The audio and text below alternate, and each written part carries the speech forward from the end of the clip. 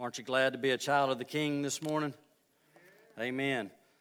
I had this little joke I was going to tell, and I believe I'm going to tell it anyway. There was these two preachers, and they were talking, and one preacher told the other preacher, he said, hey, me and my 150, when the Lord raptures us out, we're going to go to heaven before everybody else.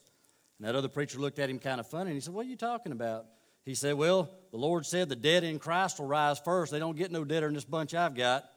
So aren't you glad you don't serve a dead church this morning? Amen. I've been coming to this church for about 6 months.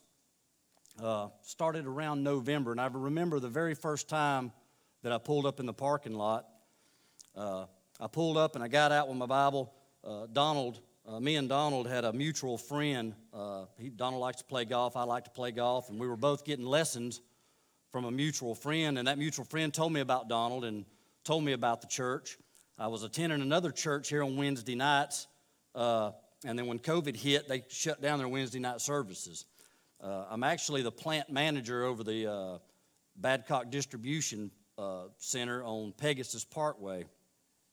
So I live in Coleman, Alabama, and I come down here Monday through Friday and then drive back home. So I actually have a home church where I live, but this is my second home church, amen? And I've really enjoyed it. Brother Donald, I got out of the car that night. I had my Bible in my hand, and I kept looking where the crowd was going, and they were all going to that building over there. I was thinking, it would be in here, but they were all going over there. So I kept looking, and music was blaring, and people was hollering and hooping, and I looked back to try to find the sign to make sure it said Baptist Church, because I really wasn't sure where I was at. But anyway, as I'm walking up, I come to the front entrance of I guess it's the gym you call it. When I come to that front entrance, there's two men there. One of them's a big old guy. I'm telling you, he's a big dude. So when I walk up, I asked him where the prayer meeting was going to be.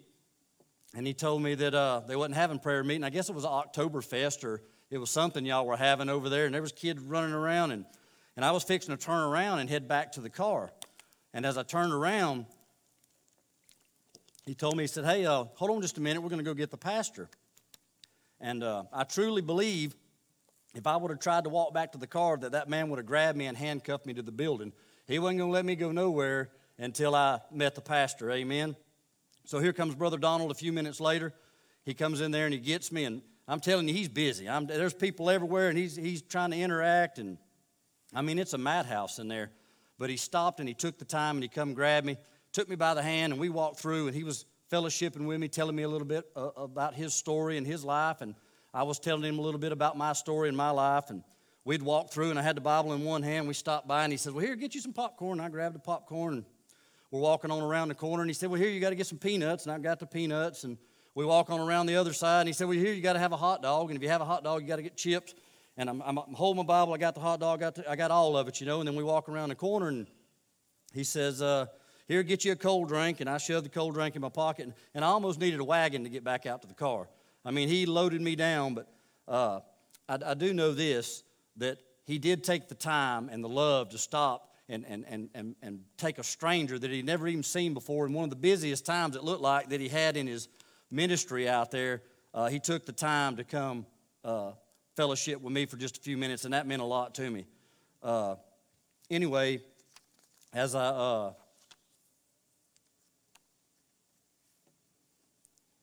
a lot of pastors preaching behind pulpits that are not called of God, but you should be thankful to the Lord that your pastor is not one of those, amen? Your pastor loves this church, and more importantly, he loves the Lord. I know this church and your pastor are men of prayer.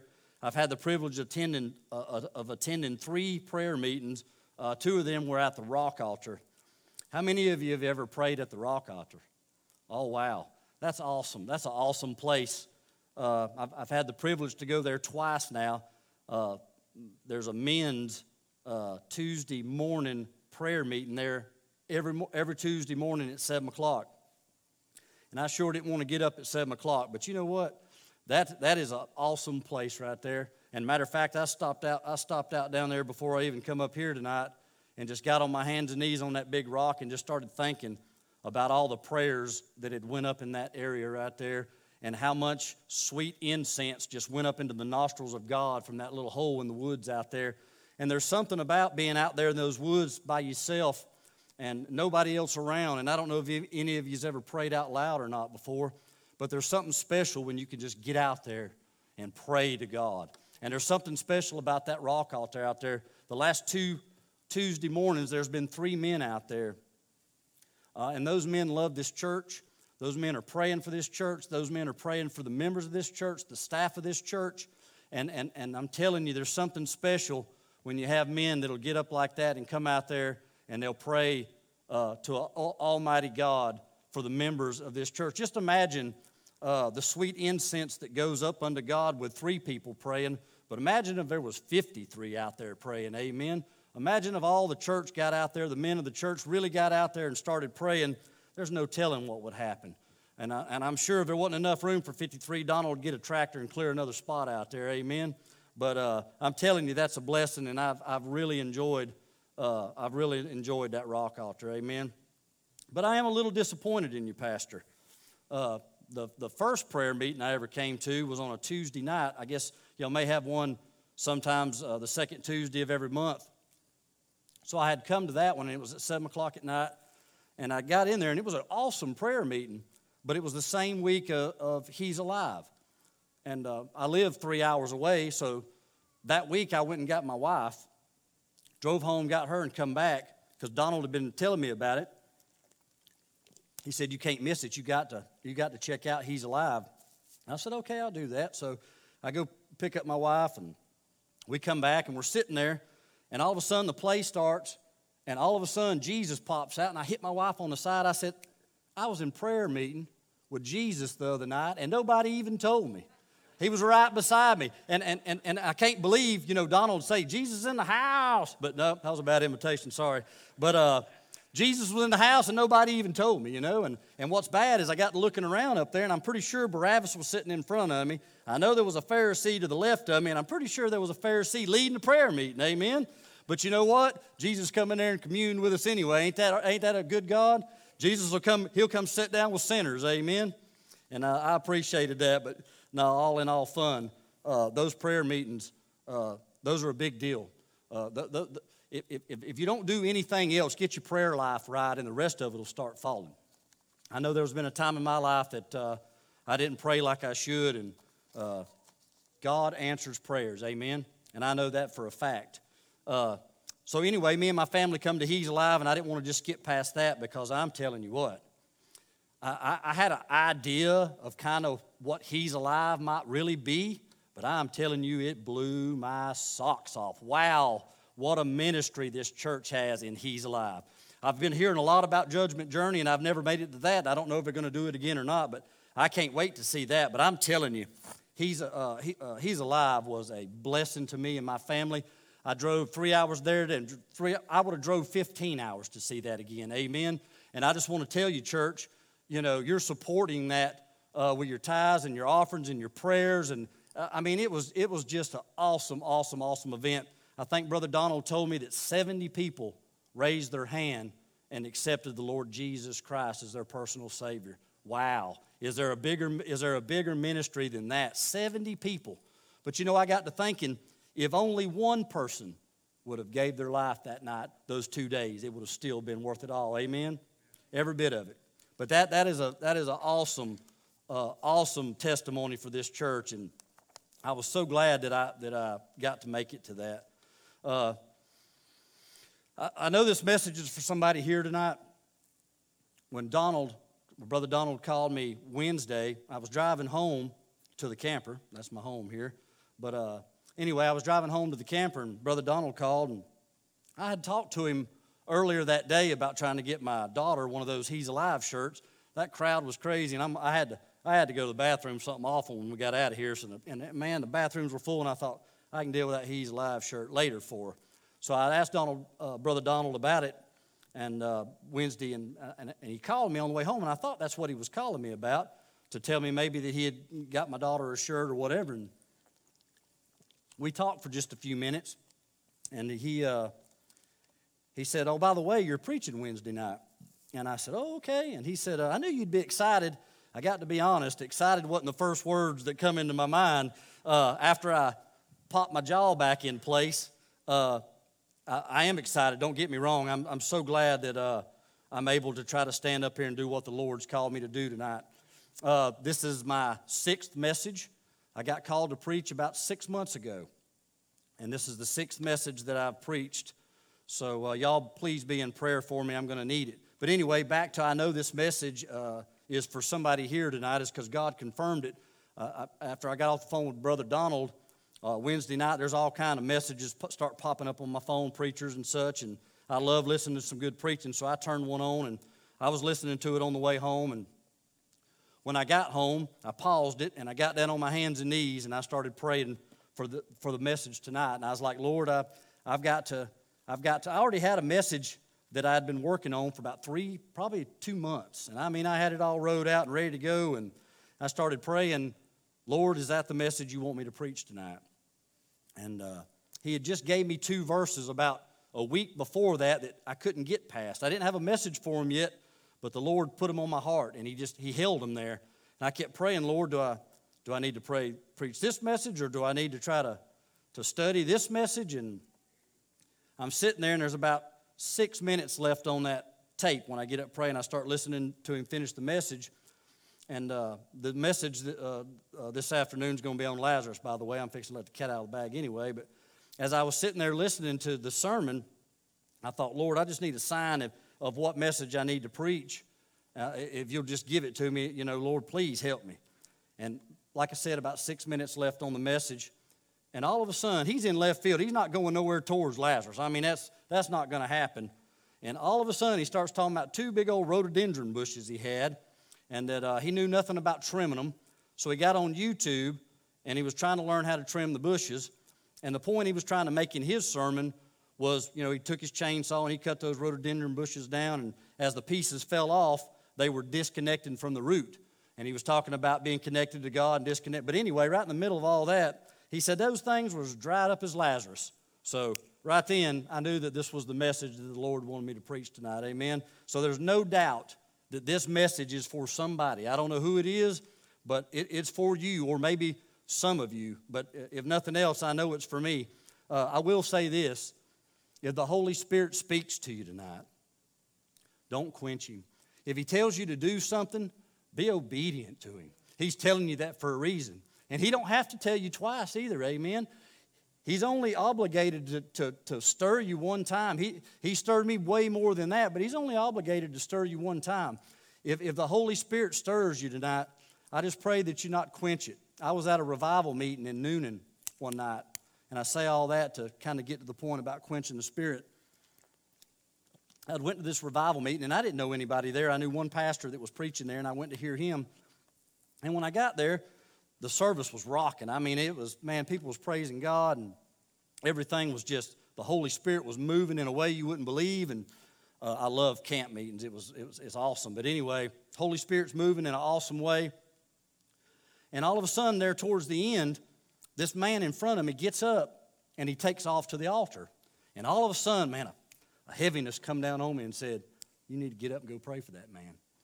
I said, man, I don't even know this man. I don't even know who he is. It'd be crazy for me to go up there and do that.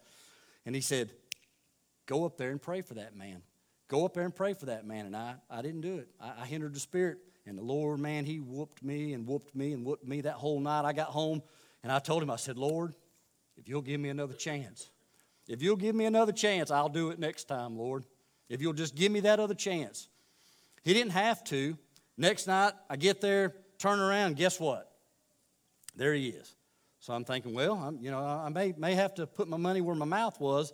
The funny part about it is, the first night that he went up there, nobody was even paying attention. The place was just, everybody was praising God, and everybody was holding hands up, and it was noisy, and all of a sudden it gets to the end, and this guy gets up, and he goes to the altar again. And I'm telling you, this time, it's quiet as a mouse. There ain't nobody praising, there ain't nobody hollering, there ain't nobody clapping. It's quiet. And here he goes. And I thought, oh, Lord. I said, well, I told you I was going to do it, so I didn't even give myself time to back out. I went off right behind him. So I got down there to the altar, and I said, look, I know this is going to seem odd, but I said, for whatever reason, whether it's for you or whether it's for me, God sent me down here to pray for you, and that's what I'm going to do. Because I said, I was supposed to do it last night, and I didn't do it. And to this day, I still don't know what the purpose of that was. If it was God, for me to show God that I would do what I said I would do, or if there was something that happened in that man's life, or it meant something to him that only he knew, amen. But all I knew was that I didn't want to quench the Spirit. And I caution you tonight, if the Lord at any time, and don't worry about it. It don't matter if I'm preaching right in the middle of something. If the Lord tells you to get up and come to this altar, or whatever He tells you to do, you do it, and it'll be the right thing to do every time, amen. So now that I let the cat out of the bag, we're going to be taking our message this afternoon from the book of John. The book of John, chapters 11 and 12. If I had to title this message this afternoon, I would have to title it, Dead or Alive. Dead or Alive. How many of you know the Bon Jovi song, Wanted Dead or Alive? Back in the 80s, I think. But anyway, the title, if I had to give this a title this morning, or this afternoon, sorry, it would be Dead or Alive. If you would, please stand in the reading of the Word. And we're going to be taking our text out of John chapter 12. I'm going to read a couple verses from John chapter 12, verses 10 and 11. And I'm going to kind of be jumping back to chapter 11 and working my way back towards these verses that I'm fixing to read into our hearing. So I'll be reading from John chapter 12, verses 10 and 11. Starting in verse 10. But the chief priests consulted that they might put Lazarus also to death, because that by reason of him many of the Jews went away and believed on Jesus. I'm going to read that one more time, 2 quick verses. Verse 10, but the chief priests consulted that they might put Lazarus also to death, because that by reason of him many of the Jews went away and believed on Jesus. You may be seated. This is a very familiar story of the resurrection of Lazarus, not to be confused with the story of Lazarus and the rich man that's recorded in Luke's gospel. This is Lazarus of Bethany, the brother of Mary and Martha. The same Mary that anointed the Lord with ointment, the same Mary that anointed the Lord with ointment, and the same Martha that welcomed Jesus into her home and asked the Lord, do you not care that my sister has left me to do all the work myself? A few other things that are worthy to mention about Lazarus is that this miracle was only recorded in John's gospel. As far as we know, the resurrection of Lazarus was the final public ministry of our Lord Jesus just prior to his crucifixion. This is the 7th of 7 great miracles recorded in John's gospel. Only John 11 and 12 refer to Lazarus. All other history is silent. Even the silence of John is noteworthy, for not one word spoken by Lazarus is recorded, nor any account of his post-death experiences. As we start off in chapter 11, and I said we'd be backing up a little bit, as we come back to chapter 11, we find that Mary and Martha, the sisters of Lazarus, has sent a messenger to Jesus. And when the messenger gets there, it's about a day's journey from Bethany to where Jesus was. When the messenger gets there, he tells Jesus that the sisters had sent a message that he whom thou lovest is sick. He whom thou lovest is sick.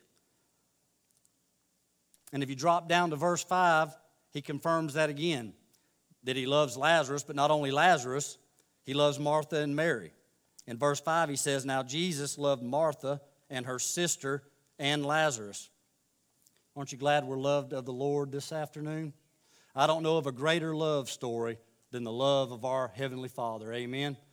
That through His omniscience, through the foreknowledge, before the foundation of the earth was ever created, the world was ever created, that He already knew man would fail Him. He already knew that we would sin against Him. He already knew the great price that was going to have to be paid to reunite us back unto Him. And yet He was still willing to pay that price. He was still willing to send the very best heaven had to offer to pay a price that He didn't know because we owed a price we couldn't pay. Amen? And He was still willing to send the precious Lord Jesus Christ to die on that cross that we could be reunited back with Him. I'm going to say it again. Aren't you glad we're loved of the Father this afternoon? Amen. Me too. But anyway, we're back to the verses 3 and verses 5. No doubt, Jesus at this point has told us that he loves his family. He loves Lazarus. He loves Mary and Martha. And so no doubt, as soon as the messenger leaves, he's probably putting the fire out. He's probably making haste, making Lazarus top priority to hurry up and get to Bethany. No doubt the sisters wouldn't have sent for him if it wasn't something urgent. So I can just imagine that the Lord's hollering at the apostles, telling them to hurry up and let's get over there to Lazarus and hurry up and see what's going on. But if we come down and read verse 6, it kind of tells us a different story. It says, when he had heard, therefore, that he was sick, Lazarus, he abode 2 days, still in the same place where he was. He never moved. He sat right there for 2 more days. I thought that odd. I've read a lot of commentary, different commentary, on why Jesus might would have stayed there 2 more days. There's some different commentary out there. Some say that it was to give Lazarus time to die. I don't personally think that's the truth. I personally think Lazarus was dead before the messenger ever got there. But I'll let you study that out for yourself. Others say in that day that when someone died, that the soul would keep trying to come back into the body for up to 3 days. They believed that after someone died, that the soul would keep trying to come back into the body for 3 days, but then when rot would set in or decomposition or whatever, the body would start to decompose, that the soul would leave and wouldn't try to re-enter the body. So some think that Jesus waited 4 days to kind of throw that myth out the window, where nobody could say that Jesus come back to life because the spirit decided to enter back in the body. I personally think that the Bible gives us the answer to that question in verses 4. I think one of the answers anyway. It says, when Jesus heard that Lazarus was sick, he said, this sickness is not unto death, but for the glory of God, that the Son of God might be glorified thereby. So the Bible tells us, I think one of the reasons Jesus tarried was that the Son of God might be glorified thereby. I think there's another one here in verse 15. And just prior to verse 15, Jesus has told the disciples that Lazarus sleepeth. They don't understand that. They're like me. They're hard-headed. They're thick-headed. So he had to basically just flat out tell them, hey, Lazarus is dead. So when he told them Lazarus is dead, he said, and I am glad for your sakes that I was not there, to the intent ye may believe, nevertheless, let us go unto him. I think the second reason is to strengthen the belief in his disciples, not only his disciples, but all the believers that believed in Jesus, to show his true power, to show that he was truly Almighty God. As we come down, Jesus is already headed to Bethany, and on the way to Bethany, Martha catches word somehow that Jesus is on his way. So she leaves Mary at the house, and she comes down to meet Jesus, Martha does. And as she comes down, as soon as she sees Jesus, in verse 21, she says, then said Martha unto Jesus, Lord, if thou hadst been here, my brother had not died. If we flip on over to verse 32, Martha has went back, and now here comes Mary.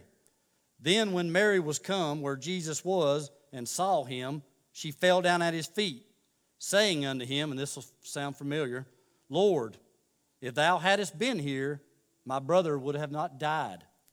If you drop on down to verse 37, the Jews that were there said, and some of them said, could not this man which opened the eyes of the blind have caused that even this man should not have died? The consensus from all 3 of these verses is that Jesus was too late, that it was all over with, that there was no hope. Lazarus was already dead. Mary said it, Lord, if you would have been here, you could have stopped it. Martha said it, Lord, if you would have been here, you could have prevented it. The Jews said, hey, we've seen you've healed the blind. If you would have been here, surely you could have healed this man. So every one of these men and women have wrote it off that there's any hope that Lazarus could live again. It's over. Verse 39 confirms it. If we read it, it says, Jesus said, take ye away the stone. Martha, the sister of him that was dead, said unto him, Lord, by this time he stinketh, for he hath been dead 4 days. So at this point, there's no hope. They think that, and this is not the first time that Jesus had raised the dead. There was actually 2 other cases before this that Jesus had brought the dead back to life. But in this particular case, it's been 4 days. In those cases, it was the same day or roughly close to the same day. So at this point, they're thinking that there's no way possible that the Lord Jesus Christ can bring this man back to life. All 3 of them show no hope. There may be somebody here tonight that maybe you're in that same situation. Maybe you're here tonight and you've lost all hope. Maybe you're here tonight and you think, just like Mary and Martha and the Jews, that Jesus just too late in your life. That if only he maybe would have gotten to you before you became an alcoholic, or maybe if he would have showed up before you got hooked on crack, or maybe if he would have showed up before you destroyed your family, or maybe you've been spiritually dead for so long you've lost all hope. Let's read the top verse of 39 one more time. Take ye away the stone. There's nothing behind that stone but death and darkness. That's it. That's the only thing behind that stone. And Jesus said, take ye away the stone. And if we come on up to verse 41, then they took away the stone. When they rolled that stone away, the light of the world, which is Jesus Christ, by the way, went into that dark, dead tomb and lit it up like a firecracker, amen? It couldn't stay dead because the life that was in, the light that was Jesus was life. So the point I'm trying to get to tonight, no matter how bad your life is, no matter how bad it is, no matter what you've done, that you think that it's too late, that Jesus can't do anything for you, tonight do me a favor. If the Holy Spirit rolls that stone away from your cold, dark, dead heart and allows the light to come in and show you that you're dead in your trespasses and sins and that you're going to die and go to hell without Him. If He shows you that tonight and that light fills your heart, I got some good news for you. The next verse right here. They took away the stone from the place where the dead was laid. And when He thus spoken, He cried out, Lazarus, come forth. If the Holy Spirit moves that stone away from you this afternoon, and the Holy Spirit floods your cold, dark, dead heart with light, I just pray that you're obedient to Him, because He's here tonight. The same Jesus that raised Lazarus from the dead is the same Jesus that's here tonight with us, amen? And He's standing right up here tonight, and instead of calling Lazarus' name, He's calling yours. He's saying, come forth. Come forth. If He's calling your name tonight, come forth unto Him, amen? And he that was dead come forth, bound hand and foot with grave clothes, and his face was bound about with a napkin. Jesus said unto them, loose him and let him go. In my own life, I got saved when I was a young man. It was at a little church, and I can't even remember the church, but I do know this. I do know that the Holy Spirit moved that stone away from my cold, dark, I don't know why I can't say that tonight, but my cold, dark, dead heart. And He flooded it with the light of Jesus Christ. And He told me that I was dying, and He told me that I was going to go into a devil's hell if I didn't accept Him. And I went up and I accepted Jesus Christ as my Lord and Savior that night, or that morning. And when I accepted Him, I was a young man, and I basically had my fire insurance policy, and I wrapped it up and I tucked it in my back pocket. But what I failed to realize is that I was still standing at the exit of the tomb with my grave clothes on. I'd never stepped out. I'd never stepped out of the tomb. And the Lord's going to allow me, I hope, to tell you a little bit about my personal testimony. But I was standing there, and I I know that I'd been saved, and I know the Lord saved my soul, and I praise His holy name for it. But I never read His Word. I never got in and started doing the things that a Christian should do. Read my Bible and those sort of different things. And sorry, I'm getting really nervous all of a sudden for some reason. Kind of lost my train of thought. But I was standing there at that tomb, and the Lord Jesus. Well, first I met my wife. Let me tell you this story real quick, and I'm sorry. I got real nervous on you there, and I hope I can recover. Lord, help me.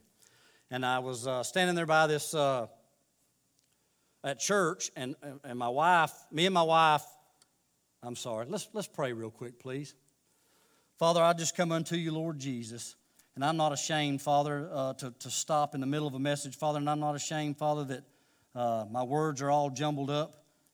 But I just pray, Father, that your Holy Spirit would just take charge right now, Father, that you would help me to regain my thought, Father. Help me to regain this message, Lord, that you gave unto me, Lord.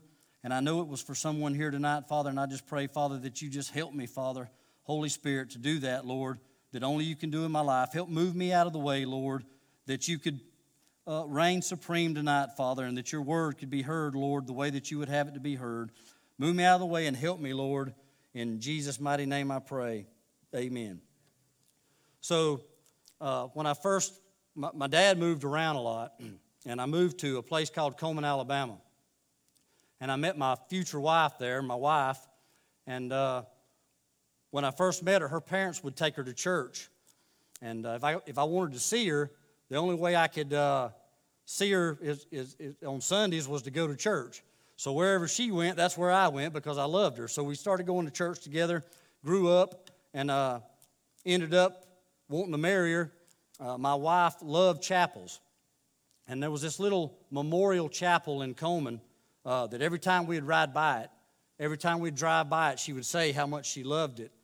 And that little chapel, I just found out last week, actually. I'd read about it. I didn't know that until last week, but the little chapel was actually a memorial for a man in Coleman, a prominent man in Coleman, where I live. And his son had come back from on leave from the military, and we have a big spillway waterfall over behind Larkwood.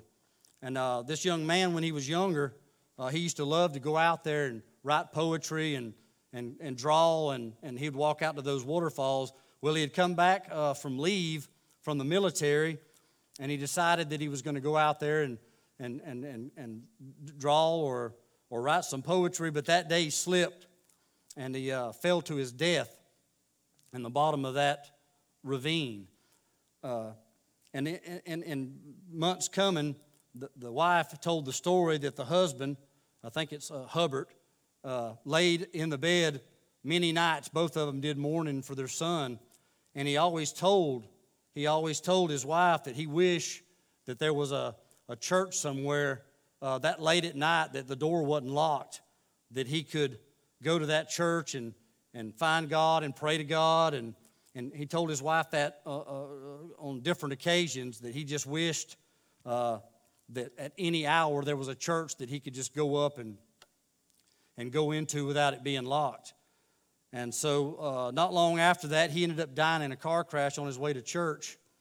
And some of the community got together and they wanted to build a statue of him as a memorial. And his wife said, "No, I don't think he would like that." And she told him the story about the unlocked church. So that little chapel is the unlocked church. They ended up building that in a memorial for him. And like I said, I didn't even know that little church was unlocked, but I do know my wife loved it. So when I got ready to propose to her, I took her by there, and that's where I proposed to my wife. And she said yes. And anyway, we continued to grow up. We got married, had kids, and we got in church. We were doing what we were supposed to be doing. I was going to church. We were going to church every Wednesday, every Sunday. Every time the doors were open, we were faithful to church. And about 3 months in, 4 months, however long it had been, it come around that it was time to select members for positions in the church. And I got nominated for a Sunday school director. And I'd prayed real hard about it. I struggle in front of crowds, obviously, you know that by now. But I felt like that's the Lord was calling me to that position, so I accepted it. And as time went on, I allowed that position to basically just take me. It took me so far out of my comfort zone that I got to where I despised it. I hated it because every Sunday that I would get down, you'd have to get up in front of the church every Sunday morning and read the Sunday school report and birthdays and wedding anniversaries. And anyway, it took me so far out of my comfort zone that every Sunday that I dreaded so bad to get up there that eventually I said one day, I'm just not going to go. And I didn't go to church that Sunday because I dreaded it so bad. And then as time went on, the next Sunday, I decided I didn't want to go that Sunday either. 2 weeks rolled by, 3 weeks rolled by. Weeks turned into months. Months turned into years. And the devil just lulled me to sleep. And I'm ashamed to tell you, church, it was 10 years. 10 years that I was out of church. I'm telling you, it felt like a year. It felt like I'd hardly just been out. I told my wife, I said, there's no way possible that we've been out of church for 10 years. No way possible. And we kept refiguring it and re-adding it. And it was 10 years. 10 years that I stood in front of that tombstone with my grave clothes on. 10 years. Yes, the Lord had saved me. Yes, I had my fire insurance policy in my back pocket. But there I stood at the exit of that tomb with my grave clothes on. Wasn't going anywhere. And what's funny about it is, when you first get out, the convictions are loud. Jesus, he'll whoop you pretty good. But the more you reject him, and the more you reject him, and the more you reject him, the fainter and the fainter and the fainter and the fainter, and the easier it is to continue rejecting him. And this went on for a while. I kept rejecting him and rejecting him and rejecting him. And finally, 10 years had passed, and the Lord, in that still small voice, I knew I should be in church. I knew I should get back in church. And not only did I take myself out of church, as the leader of my house, I took my wife and I took my kids out of church. It didn't just affect me, it affected all of us. So the decisions I made as the head of the house not only hurt me, but it hurt my family. And I'll have to answer for that. And I ask for forgiveness for it, that 10 years I kept my family out of church. That was my responsibility to have them there. But anyway, time kept rolling on, and the Lord finally convicted my heart, and I thought, we're going to try to go back to church. So I tried to gather the family. We went back to church, and we was trying to go faithful, and I'm telling you, I was cold. The preacher would preach, and nothing would penetrate. I would pray, and it felt like my prayers wouldn't even hit the top of the ceiling. And then the devil jumps in, and he starts getting on me and saying, Lord's done with you. And I had never, in all this time, I'd never doubted my salvation, not one time. All this time, even being out of church 10 years, I thought I could serve God just fine at home, you know. But I'm going to tell you, the devil's good at what he does. If he can separate you from the people of God, and he can separate you from the church of God, he can separate you from God. Amen. And that's exactly what he done. He lulled me to sleep. Have you ever heard that song, Slow Fade by Casting Crowns? That's what it was. I just faded right off for 10 years. But I kept trying to get back, and I'm going to be honest with you. I got to listen to that old devil, and I thought that the Lord had abandoned me. I really thought that I'd pushed the Lord so far, that I'd stayed out so long that he was done with me, that he didn't have any more grace for me, that he wrote me off. And the old devil, he just kept riding me. And like I said, I kept going to church, and I thought, I'm not going to give up. I'm not going to quit. Even if the Lord has wrote me off, even if he's sending me to hell and that's where I got to go, then every day I want to keep praying to him. Every day I want to keep trying to pray to him. I'm going to keep trying to read my Bible. I'm going to try to do those things that he would want me to do, even though I truly felt like that he was done with me. And I'm going to tell you, if you've never been in the point in your life that you thought Jesus Christ was done with you, that all hope was lost and that you were going to hell, there's not a scarier place to be in your entire life, I can promise you. That's an ugly place to be, and I was there. And it felt like I couldn't do anything. I tried it, and it was all me trying. And one day I was sitting there, and all of a sudden, man, this sweet spirit just fell on me. And it brought to my mind the prodigal son. Just all of a sudden. And I went and got my Bible, and I flipped over there to the prodigal son, and I started reading. And every verse that I would read, man, I could just feel the burden starting to lift up off of me. And I could just feel the sweet Holy Spirit of God just wrapping his arms back around me. And I could just see the father of the prodigal son sitting in the kitchen looking out the window. And he's looking out across that field, and there's a big hill out there. And I can just see maybe a deer or something take off through there. And I can just see that father slide up to the edge of his seat. Is that him? Is that him? Nope. But as I continue to read, I could see myself coming up over the top of that hill, amen. And he didn't wait on me to come to him. He come running to me, and he had his arms wide open, and he grabbed me, and he kissed me on the neck, and he brought me back in. And I'm telling you, that was probably one of the best days of my life, because I actually thought that I had pushed God so far that he was done with me. And it brought me to a story that I had heard. There was this family, and I think there was like 16 of them. It was a big family, and they were eating breakfast at a big old slab table, mother and the father and all the kids. And it was back in the day when they had the big glass milk jugs. And on those milk jugs, there was lines drawn around them. And as they would eat, they would pass that jug. And what it was for is they were so poor, they didn't have unlimited amounts of milk for everybody just to drink whatever they wanted. So what they would do is they would drink to that line, and they would set it down, and it would go around the table for everybody to get a drink. And if anybody drank past the line, then that meant that somebody else was going to have to do without. So they didn't do that. So this went on, and about 3 months later, one of the little girls got sick and got put in the hospital. And as she was laying in the hospital, the nurse comes in, and she's got a big old glass of milk with a straw in it, and she sets it in front of that little girl. And the little girl says, "Where's the lines?" And the nurse was like, what are you talking about? Where's the line? She said, "Well, I can't drink past the lines, or somebody else is going to have to do without." And big old crocodile tears come up in that nurse's face, and she said, "You drink all that milk you want, and when you get to the bottom of that glass, I'll go get you another glass." And I said all that to say this, that you can sock your straw in God's glass of milk, and you're never, ever, ever, ever going to get to the bottom of the grace that God has for us. His grace is sufficient for me. His grace is sufficient for you. He has more than enough for me and more than enough for you.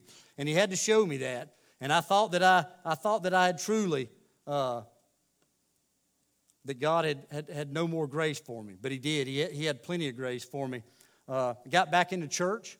I got back to doing what the Lord wanted me. I was trying to read my Bible. I was trying to do the things right. Going back every Sunday night, every Wednesday, we were being faithful to church. I was getting my family back in church.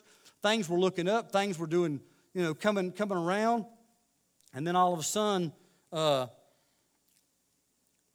3 months in of coming back, they done another vote for members of the church for Sunday school positions and such. And guess what I got nominated for? I got nominated for the assistant Sunday school director. That year went by, and I got nominated again to be the Sunday school director. So I said all that God restored me, and he brought me right back to where I left him. That's right where I left him. And here's the thing. If you step out to serve God, it's not an easy thing. Because here's the thing, this is where a lot of us get messed up, is we step out to serve God, and we think that we're going to stay in our little bubble, in our little comfort zone, where everything's nice and neat and everything, you don't get nervous, but that ain't how God works. And the reason He won't do that, the reason He won't leave you there, is because if you stay there, you're going to try to do it in your own power. If you stay there, you're going to go, hey, I can do this without His help. He's going to grab you and He's going to throw you as far out of that comfort zone as He possibly can, because He knows once He gets you over there, you got two choices. You can either turn to Him, or you can do what I did the first time and go the other direction. And that's what I did. It'll either draw you closer to God, or it'll push you completely away from God. And I allowed it the first time. I allowed it the first time to push me away from God. But it did teach me a lesson that this time I knew which direction to go, amen. I knew that He was going to push me out of my comfort zone, and He's done that tonight. He's put me in a situation that I absolutely know that I can't do this. And He knows that I have to put my faith and my trust in Him. And that's all He wanted all along. That's all He wants from any of us. He wants us to put our faith and our trust in Him, so that He can reign supreme. And it's just like David when he went to fight the giant. He didn't just walk out there that day to fight that giant. God had prepared him for that. God had, if you notice, if you read back through the Bible, that when he was protecting his flock one day, a lion come into his flock, and he defeated that lion. It wasn't long after that, a bear come in there. And no doubt he was thinking, well, I done got that old cat, so here comes this old bear. I'm not near as scared as I was with a cat. He slew the bear. God prepared him. That way, when he got in front of that giant, God had already proved to him that he could kill the lion. God had already proved to him that he could kill the bear, and he was fixing to cut that giant's head off, and he knew it, amen? And it's something that God has to prepare us. God has to, it's a process that he has to, we just have to get out of the way and let Him go. And that's the hardest part for us sometimes, is to get out of the way. But anyway, got restored back to the Sunday school position, and was going to church, doing everything that I thought I should be doing. And one day I got up. It was kind of a crazy day. I went to one of my niece's birthday parties, and at that birthday party, a strange question come up, and they had just got engaged, and they was like, hey, we want you to marry us. Why would I marry you? I'm not a preacher. I'm not anointed or have any of that. I can't do that. And I just thought that was weird. Well, I went to church that night, and it was just me that night. I forgot what happened to the family, but they wasn't with me. But I was being faithful. I'm going to church, and I go that night, and I get ready after the sermon to get up. And when I get up, I go to walk out that auditorium, and all of a sudden in my mind, the preacher's fixing to call on you. And I no more thought that, and all of a sudden my pastor said, Shannon, I need you to come up here. And I stopped in my steps, and I went up there, and he said, I want you to look me in the eyes and tell me that God has not called you to preach. And I ducked my old head, and he said, no, I told you, I need you to look me in the eyes and tell me that God has told you not to preach. And I said, Brother Larry, I said, there was a time in my life that I thought maybe God was calling me to preach, but I said, I don't think so. And I said, but I'll tell you what I'll do. I'll go home and I'll sincerely seek God's face about it. If you'll pray for me, I'll go seek God, and if that's what God wants me to do, then I'll do it. So I get in my car that same night, and I'm driving home, and all of a sudden, another thought pops into my head. You need to go by that little chapel. That little chapel that I asked my wife to marry me in 30 years ago. And I thought, and at the time, I didn't even know that it was unlocked. I just read that story last week, so I thought he wanted me to go by that chapel. And I mean, I could tell that's where I needed to go, so I'm driving down through there, and if you know me, I'm terrible with directions. If I go that road, that's the same road I go every time I go, and if I get off that road, I'm liable to get lost. So anyway, I'm trying to find this chapel because it'd been 30 years since I'd been to it, and I'm riding around, and I've already thought I've passed it. I said, well, I've already passed that chapel. I'm just going to go on home. I'm not going to worry about it. But I think I need to turn right where I can get myself back over here on the main highway. So I turn right, and lo and behold, the little chapel's right there on my left. So I pull into that little chapel, And I get out, and I go inside, and it had a podium sort of like this, but it was turned the opposite direction. And I thought that odd, so I grabbed it, and I turned it back around where it faced the right direction. And there was only 6 little pews for like 2 people per pew on each side. So it's just a little bitty chapel.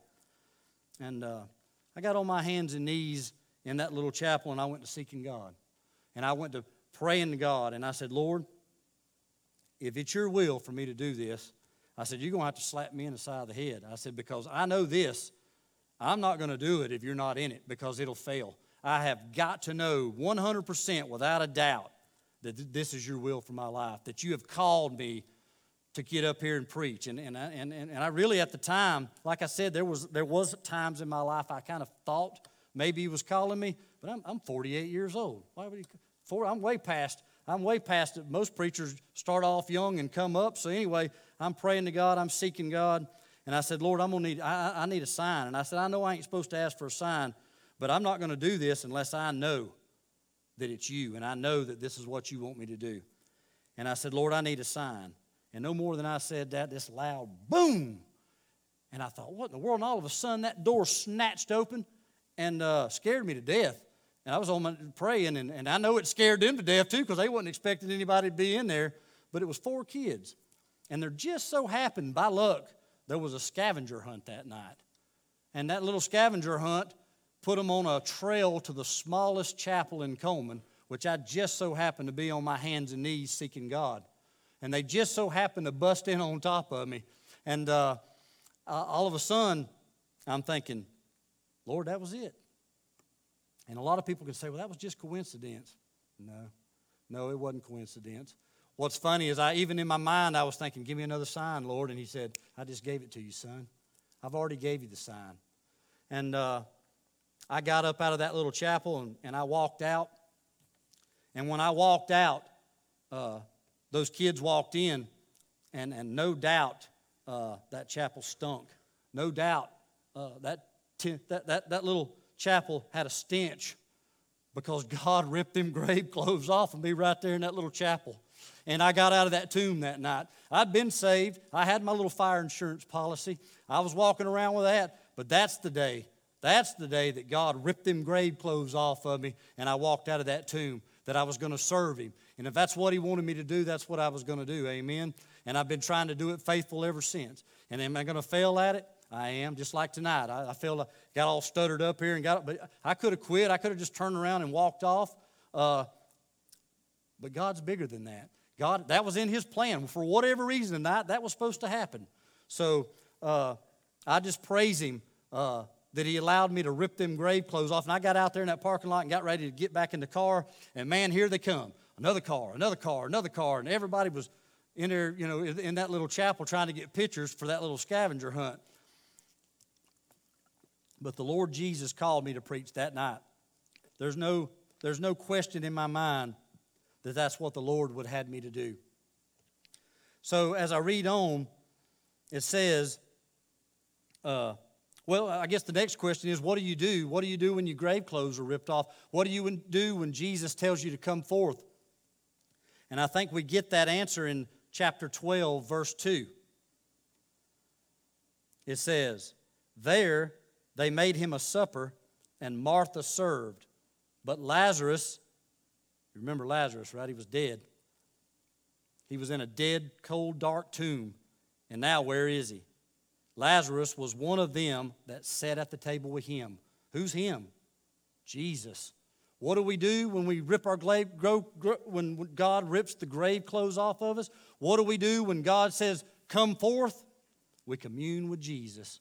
That's exactly what Lazarus is doing right. He's sitting at the table with Jesus. And that's what we need to do, y'all. When we wake up in the mornings, we need to fix our eyes on Jesus.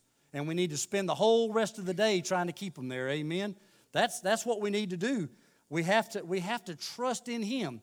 This world, and I told you, it happened to me for 10 years. And here's the deal. I sat at home for 10 years, but there's people sitting in church pews every day for longer than 10 years. It's in worse shape than I'm in. Amen? You don't just have to be sitting at home.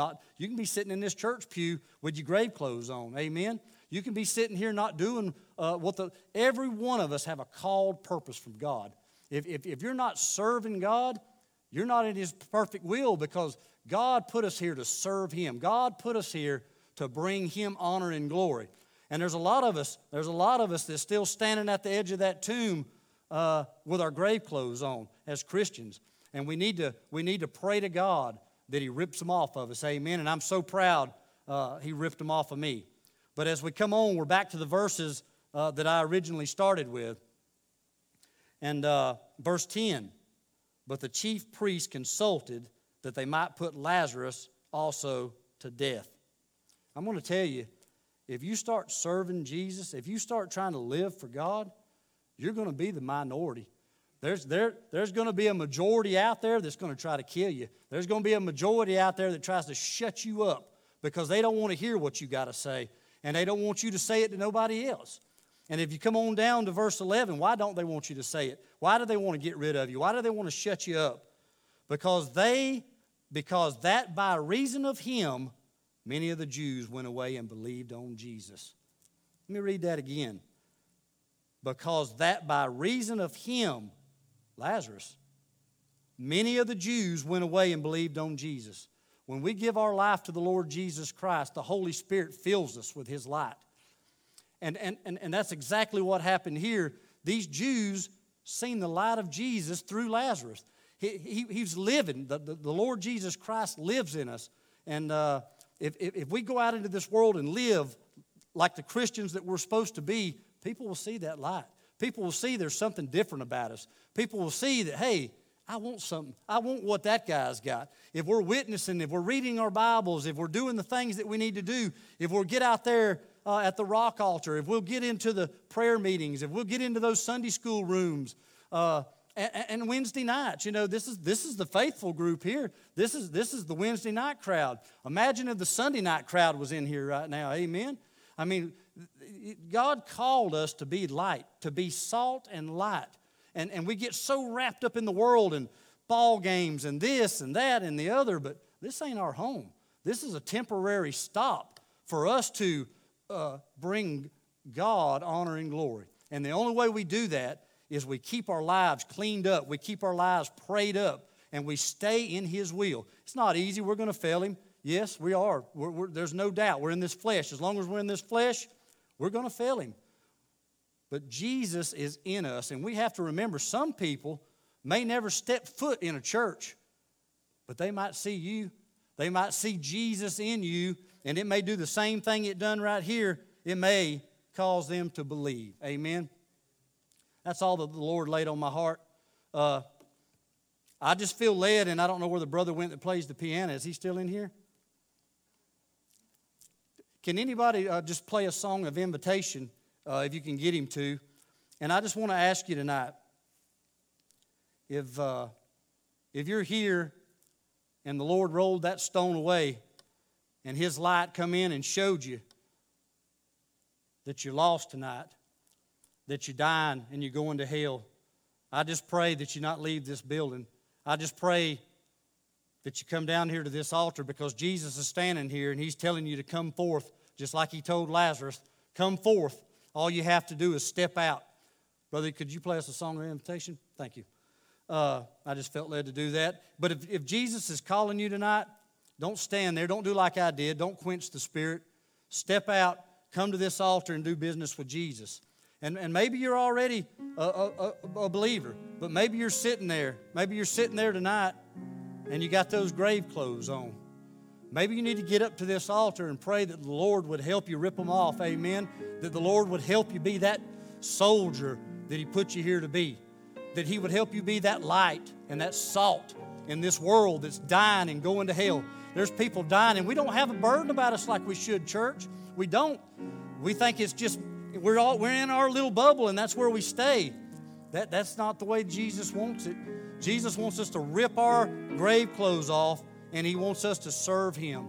He's got a purpose for you. Maybe you're and serve Jesus from here on. Maybe you're here tonight and you're close to Jesus, just like John the Beloved. It wasn't good enough for him to be 3 feet from Jesus. It wasn't good enough for him to be 2 feet from Jesus. It wasn't good enough for him to even be 1 foot from Jesus. He wanted to lay his head on His bosom and hear His heartbeat. Maybe you just need to come down here. Maybe you just need to come down to this altar tonight and give some praise, honor, and glory to our Lord and Savior, Jesus Christ. Just do what the Lord tells you to do tonight. Amen.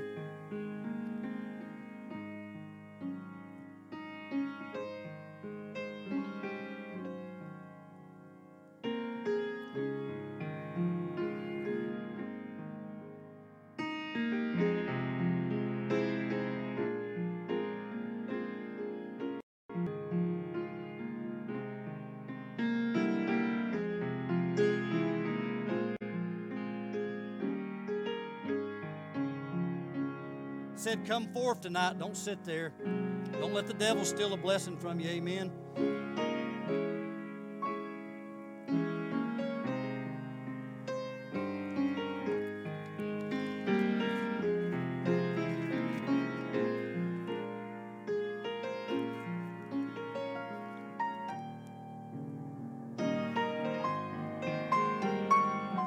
Have your will, Lord Jesus. We just thank you and we praise you tonight, Lord, that we're able, Father, to come tonight and glorify your holy name, Father. I just thank you for this opportunity, Lord. And I just thank you, Lord, that you love me enough to send the very best that heaven had, Lord. Pastor, Lord, and I'm just so thankful for this opportunity tonight. And, Father, I just pray if there's one here, Lord, that didn't come down here, Lord, that you stirred their spirit, Lord. I just pray, Father, that you put a hedge of protection around them, Lord. And I just pray, Father, that you give them strength. If they don't get up right now and come to you, Lord, that you would just put a hedge of protection around them, Lord Jesus, that they could make it back to you again, Lord, that you would give them another chance. Lord, knowing that they're not promised another chance. Today is the day of salvation. Now is the acceptable time. But, Lord, we thank you, Lord, and I thank you for this church, Lord, that come out tonight. Father, I pray special blessings in their lives, Lord, and I pray, Father, that you would just fill them with that precious light, Lord, that we could serve you, Lord, that we could be your hands and feet, Father. We love you, and we thank you for all that you've done and all that you continue to do, Lord Jesus. Help out of us so bright, Father, that others could see it and believe on you. In your holy name, Father, we pray. Amen and amen.